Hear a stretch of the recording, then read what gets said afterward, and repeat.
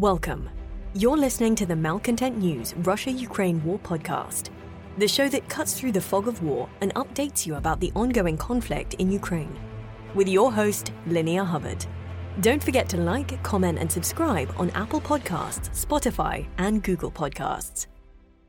I'm Linnea Hubbard, and today is Friday, March 31st, 2023. It's been 3,320 days since Russia occupied Crimea on February 27, 2014, and 401 days since the large-scale invasion of Ukraine began. Today's podcast looks at what happened yesterday in the Russia-Ukraine war. The Malcontent News Russia-Ukraine War Report is compiled by our team from around the world. Today's report includes information from direct contacts in Ukraine and their proxies, Russian Ministry of Defense reports, the General Staff of the Armed Forces of Ukraine reports, operational commands north, south, and east of Ukraine, open source intelligence, our in-house team of analysts and geolocation experts, and pro-Ukrainian and pro-Russian mill bloggers and social media accounts with a track record of trying to be accurate. We have one mission: to report the truth, because the truth matters.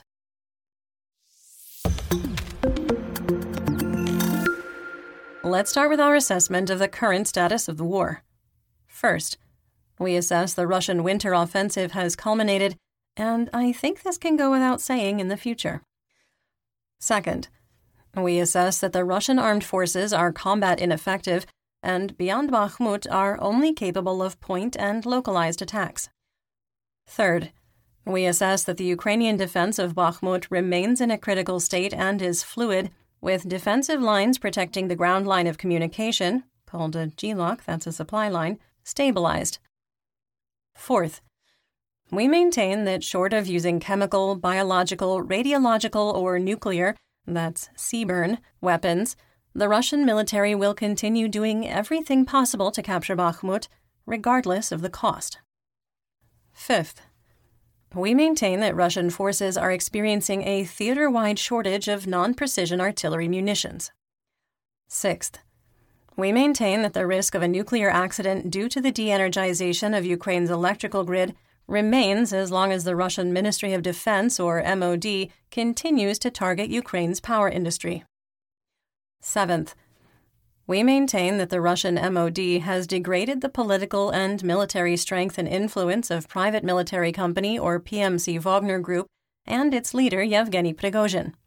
This can probably also go without saying from here on out. And finally, we maintain that the Kremlin is actively interfering with the governments of Moldova and Georgia to derail the European Union membership accession process and destabilize their current governments.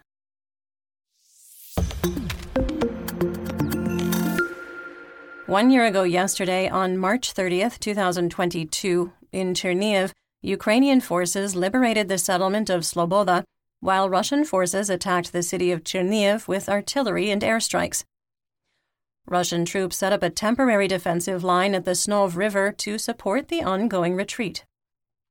In Kharkiv, Ukrainian forces liberated Malaya Rohan, and retreating Russian troops blew up the Seversky Donets bridge in Chuhuiv.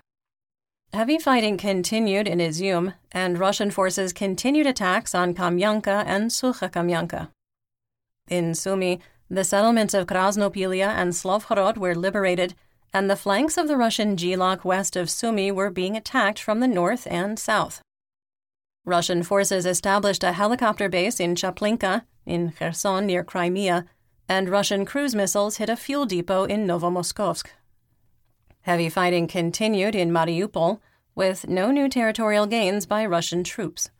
The Kremlin announced a green corridor would be available for civilians to evacuate to Russian-occupied Berdyansk through the filtration camp in Manhush. The Russian VKS bombed a marked Red Cross warehouse in Mariupol, although the Red Cross had left the city over a week earlier. The Russian VKS bombed a marked Red Cross warehouse in Mariupol, although the Red Cross had left the city over a week earlier. In the northeastern part of Donetsk, Russian forces captured Terny.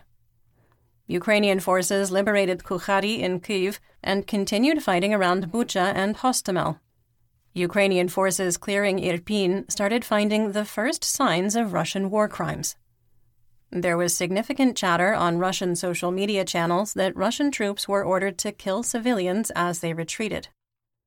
Reports from Belarus claimed that Russian troops stationed in the Chernobyl exclusion zone were arriving in area hospitals suffering from radiation exposure, which absolutely no one could have seen coming.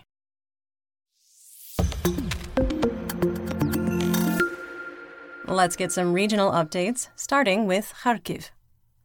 Local officials reported that the city of Kharkiv was hit by 6 Russian S-300 anti-aircraft missiles used for a ground attack. At the time of recording, there was no information on damage.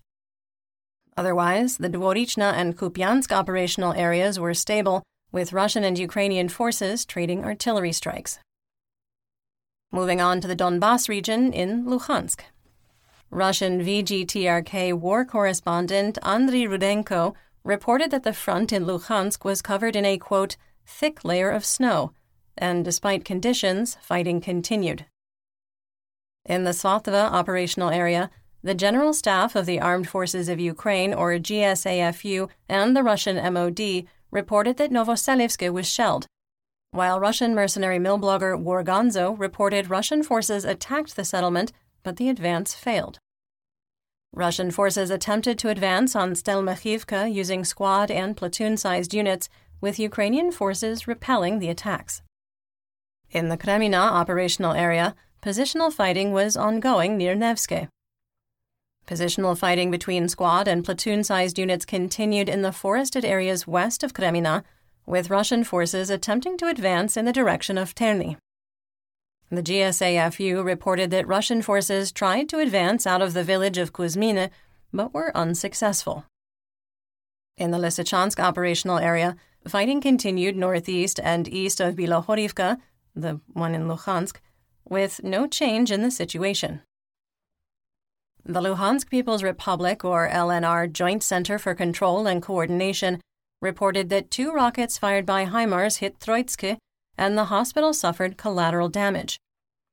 Officials claimed 1 person was killed and 14 wounded without providing any evidence. We could not independently verify the authenticity of the report.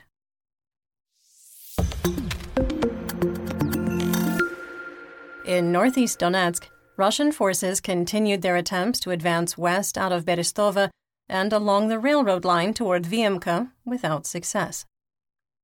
In the Bakhmut operational area, unaffiliated Russian state media war correspondents reported that PMC Wagner had, quote, changed tactics in Bakhmut and was concentrating forces to make point attacks to, quote, storm promising areas.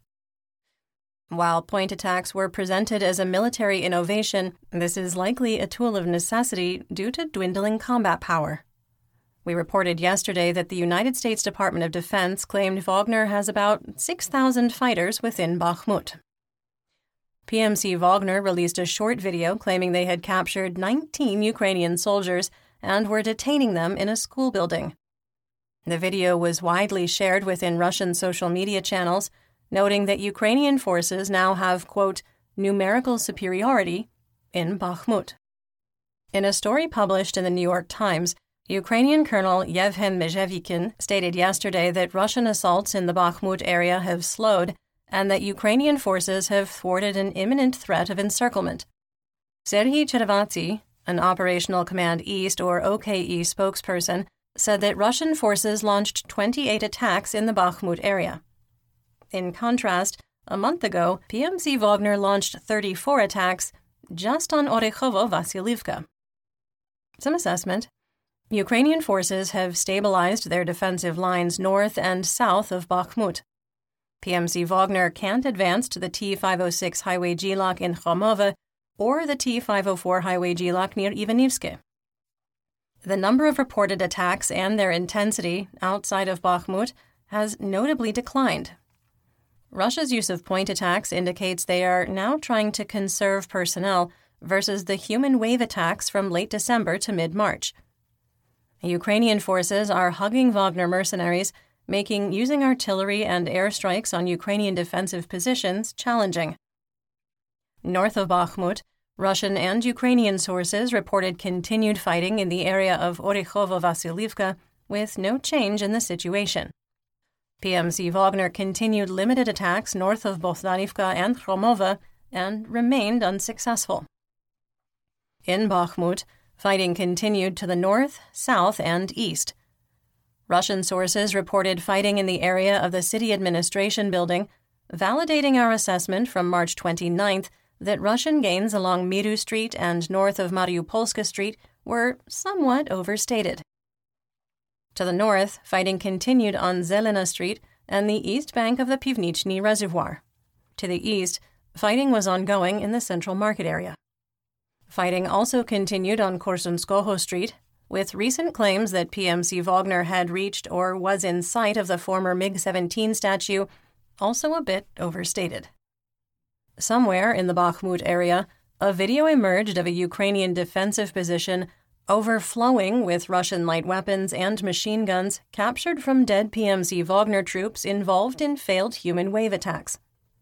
Overflowing is not an exaggeration. We link to the video in our full situation report on Patreon, along with most of the other photos and videos we reference here on the podcast, so you can see for yourself. Russian mercenary mill bloggers Rybar and Wargonzo claimed fighting continues south of Ivanivske with no change to the situation.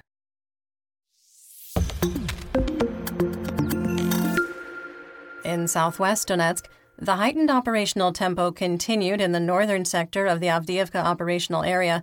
Russian forces attempted to advance on Novokalinove, Novobakhmutivka, Stepova, and southwest out of Krasnohorivka. None of the Russian offensives were successful. Russian forces continued point attacks on the edges of Avdiivka, which were repulsed. The Donetsk Oblast administrative and military governor Pavlo Kirilenko reported that Avdiivka was only sporadically shelled and was not attacked by Russian air assets.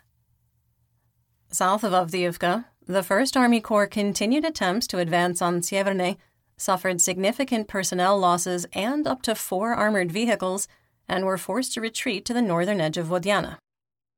Ukrainian forces continue attempting to push back into the settlement from the west. Ukrainian forces also repulsed a Russian attempt to advance deeper into Pervomaiske from Pisky. In the Marinka operational area, the 1st Army Corps attempted to advance on Krasnohorivka without success. Fighting in the former central district of Marinka continued. In Mariupol, before the arrival of yesterday's snowstorm, insurgents recorded a convoy of Russian trucks carrying ammunition in the direction of Manhush. Officials in occupied Donetsk reported that the March 30th snowstorm dropped a record amount of precipitation on the city. Blizzard conditions hit eastern Luhansk, Donetsk, and parts of the Rostov region in Russia, and at the time of recording, some people had been trapped in their cars for over 18 hours. Bezdorija will be a problem for both combatants in the week ahead, but the impact will be greater in the rear areas for Russian troops. You're listening to the Malcontent News Russia-Ukraine War Podcast. Our team of journalists, researchers, and analysts is funded by readers, listeners, and viewers just like you. To support independent journalism, please consider becoming a patron. You can find us on patreon.com/Malcontent News. Moving on to Zaporizhzhia. The Zaporizhzhia Regional Military Administration reported 56 Russian artillery strikes along the entire line of conflict using tanks, multiple launch rocket systems, and artillery. Ukrainian forces continue to target electronic warfare, radar, and air defense assets along the line of conflict south of Huliapola and Orekhiv. Some assessment: there's not enough intensity of activity to determine if Ukrainian forces are in the early stages of setting conditions for a larger attack, or if this is an attempt to relieve communities north of the current line of conflict. Russian forces launched a series of, quote, rocket attacks on the city of Zaporizhzhia and its suburbs. The language didn't specify if the attacks were from Uragan, Tornado S, or S-300 anti-aircraft missiles. Civilian infrastructure was damaged in the attack. The day after Renat Karcha, an advisor to the head of Rosatom, told Russian state media that Rafael Grossi, the Director General of the International Atomic Energy Agency, or IAEA, quote, saw that no offensive weapons are present, end quote, at the Zaporizhzhia nuclear power plant, Rosatom released pictures of Russian military hardware, including a Seaburn monitoring armored personnel carrier at ZNPP. They should probably work on synchronizing their messaging. Director General Grossi released a summary of his tour of ZNPP. Grossi indicated he's given up on his plans to demilitarize Europe's largest nuclear power plant and will focus on what should be avoided to ensure its protection rather than territorial control, saying, quote, "It is a work in progress. It is very, very important that we agree on the fundamental principle that a nuclear plant should not be attacked under any circumstances, and it also shouldn't be used to attack others. The visit was essential for me to make my own assessment of the gravity of the situation." End quote. Grossi added that he observed a buildup of military equipment and forces in the area, saying, quote, "It is obvious that military activity is increasing in this whole region. There is open talk of offensives and counteroffensives. This area is facing perhaps a more dangerous phase in terms of the ongoing conflict." End quote.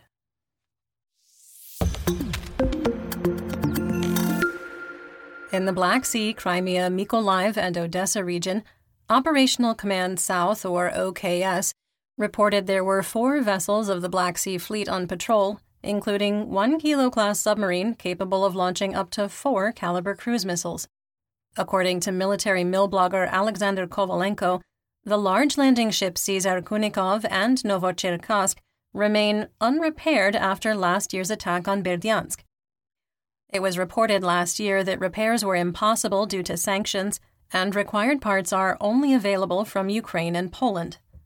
The Cesar Kunikov was heavily damaged when a Ukrainian Tochka-U short-range ballistic missile struck the LSS Saratov, sinking the vessel. The Cesar Kunikov was heavily damaged last year when a Ukrainian Tochka-U short-range ballistic missile struck and sank the LSS Saratov. Insurgents in occupied Crimea reported from May to June 2023, Simferopol City Hospital No. 7 will be completely converted into a military hospital. The hospital currently treats 10 to 20 Russian military personnel on any given day, with occupiers adding 50 beds to the facility. The conversion is being led by Russian collaborator and head physician Svetlana Soldatenko.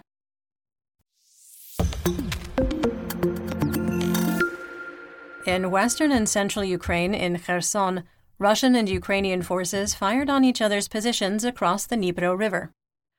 Russian forces completed 64 fire missions, firing 243 artillery rounds, mortars, rockets, and indirect tank fire, attacking the city of Kherson 9 times, killing 1 and wounding 2. The village of Lvova was apparently hit by a Fab 500 JDAM-ER, launched by Russian Su-35 multi-role fighter aircraft. The blast left a massive crater, but there were no injuries. After Russian sources claimed that the damaged locks at the Kakhovka Dam had been partially repaired, Ukrainian sources reported water is still flowing out of the dam at an alarming rate.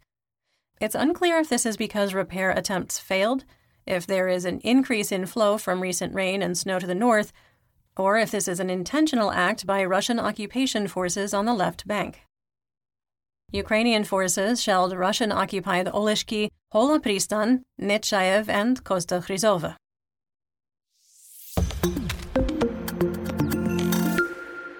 On the Russian front, the weather system we've been tracking since Sunday arrived 18 hours earlier and more southeast than the model's forecast, bringing over 30 centimeters of snow.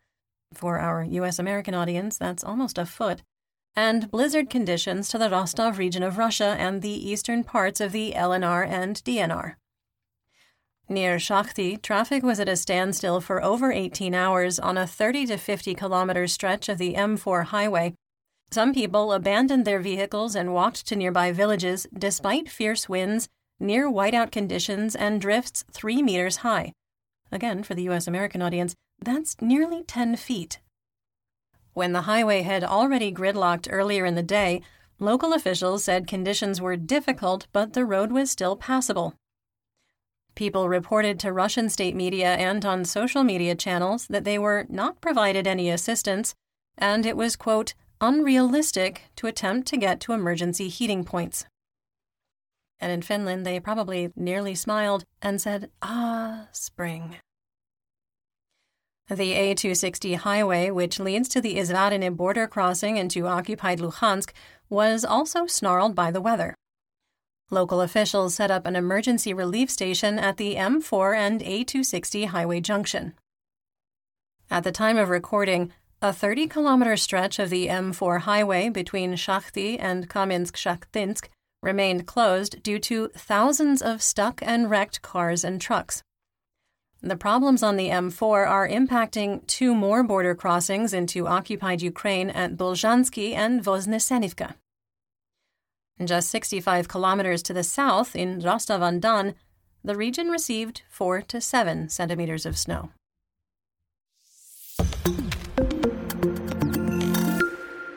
Let's talk about developments theater-wide and outside Ukraine.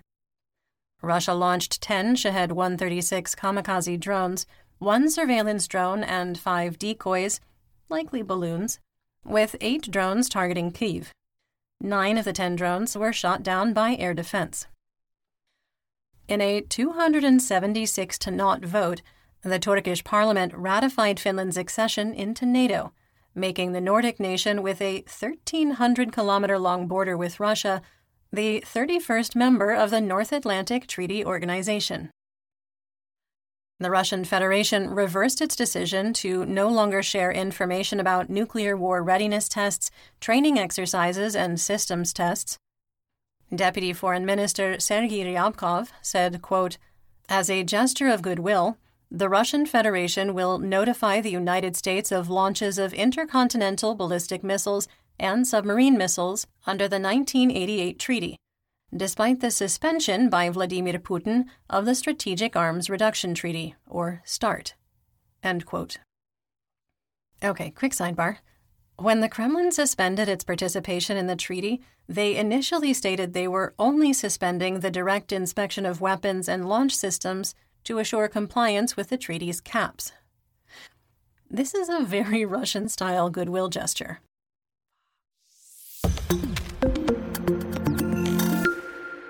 Speaking of gestures, let's talk about the Russian military and mobilization.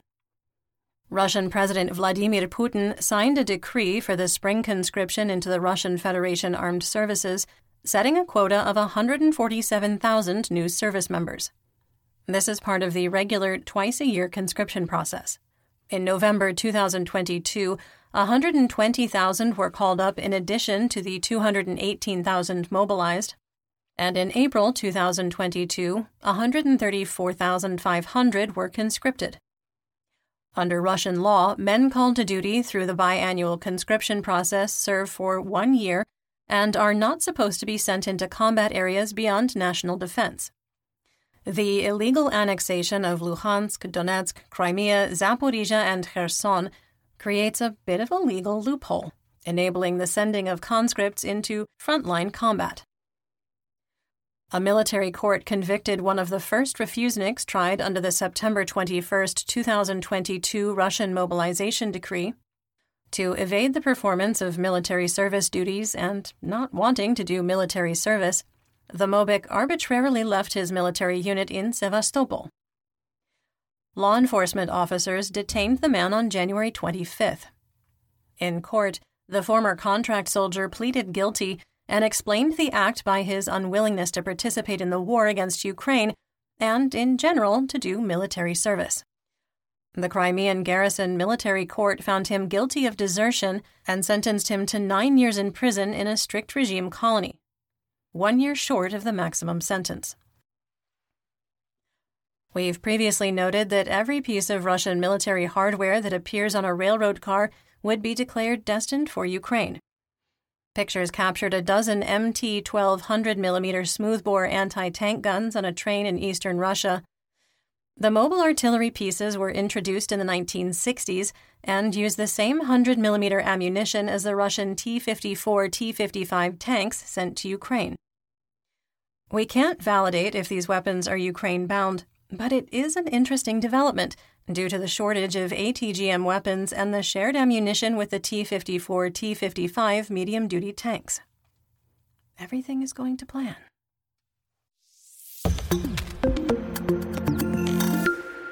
In our War Crimes and Human Rights segment, the truth matters, even when the truth hurts. Documenting or suggesting that Ukraine has committed or may have committed a war crime is always challenging because of the slippery slope of false moral equivalency. We've documented over 1,000 Russian war crimes against civilians and combatants in our situation reports. In Bucha alone, investigators have documented 9,000 Russian war crimes. However, the truth matters. A video has emerged of a Russian POW in the Svatova operational area that our team found concerning. The video has no violence, but he is being coerced by someone just off camera, is under significant duress, and has been stripped to his underwear. As a policy, we don't share POW videos and pictures due to journalistic standards, but we do share POW videos when we are concerned for combatants' health, safety, and well-being. You'll find the link in our full situation report on Patreon.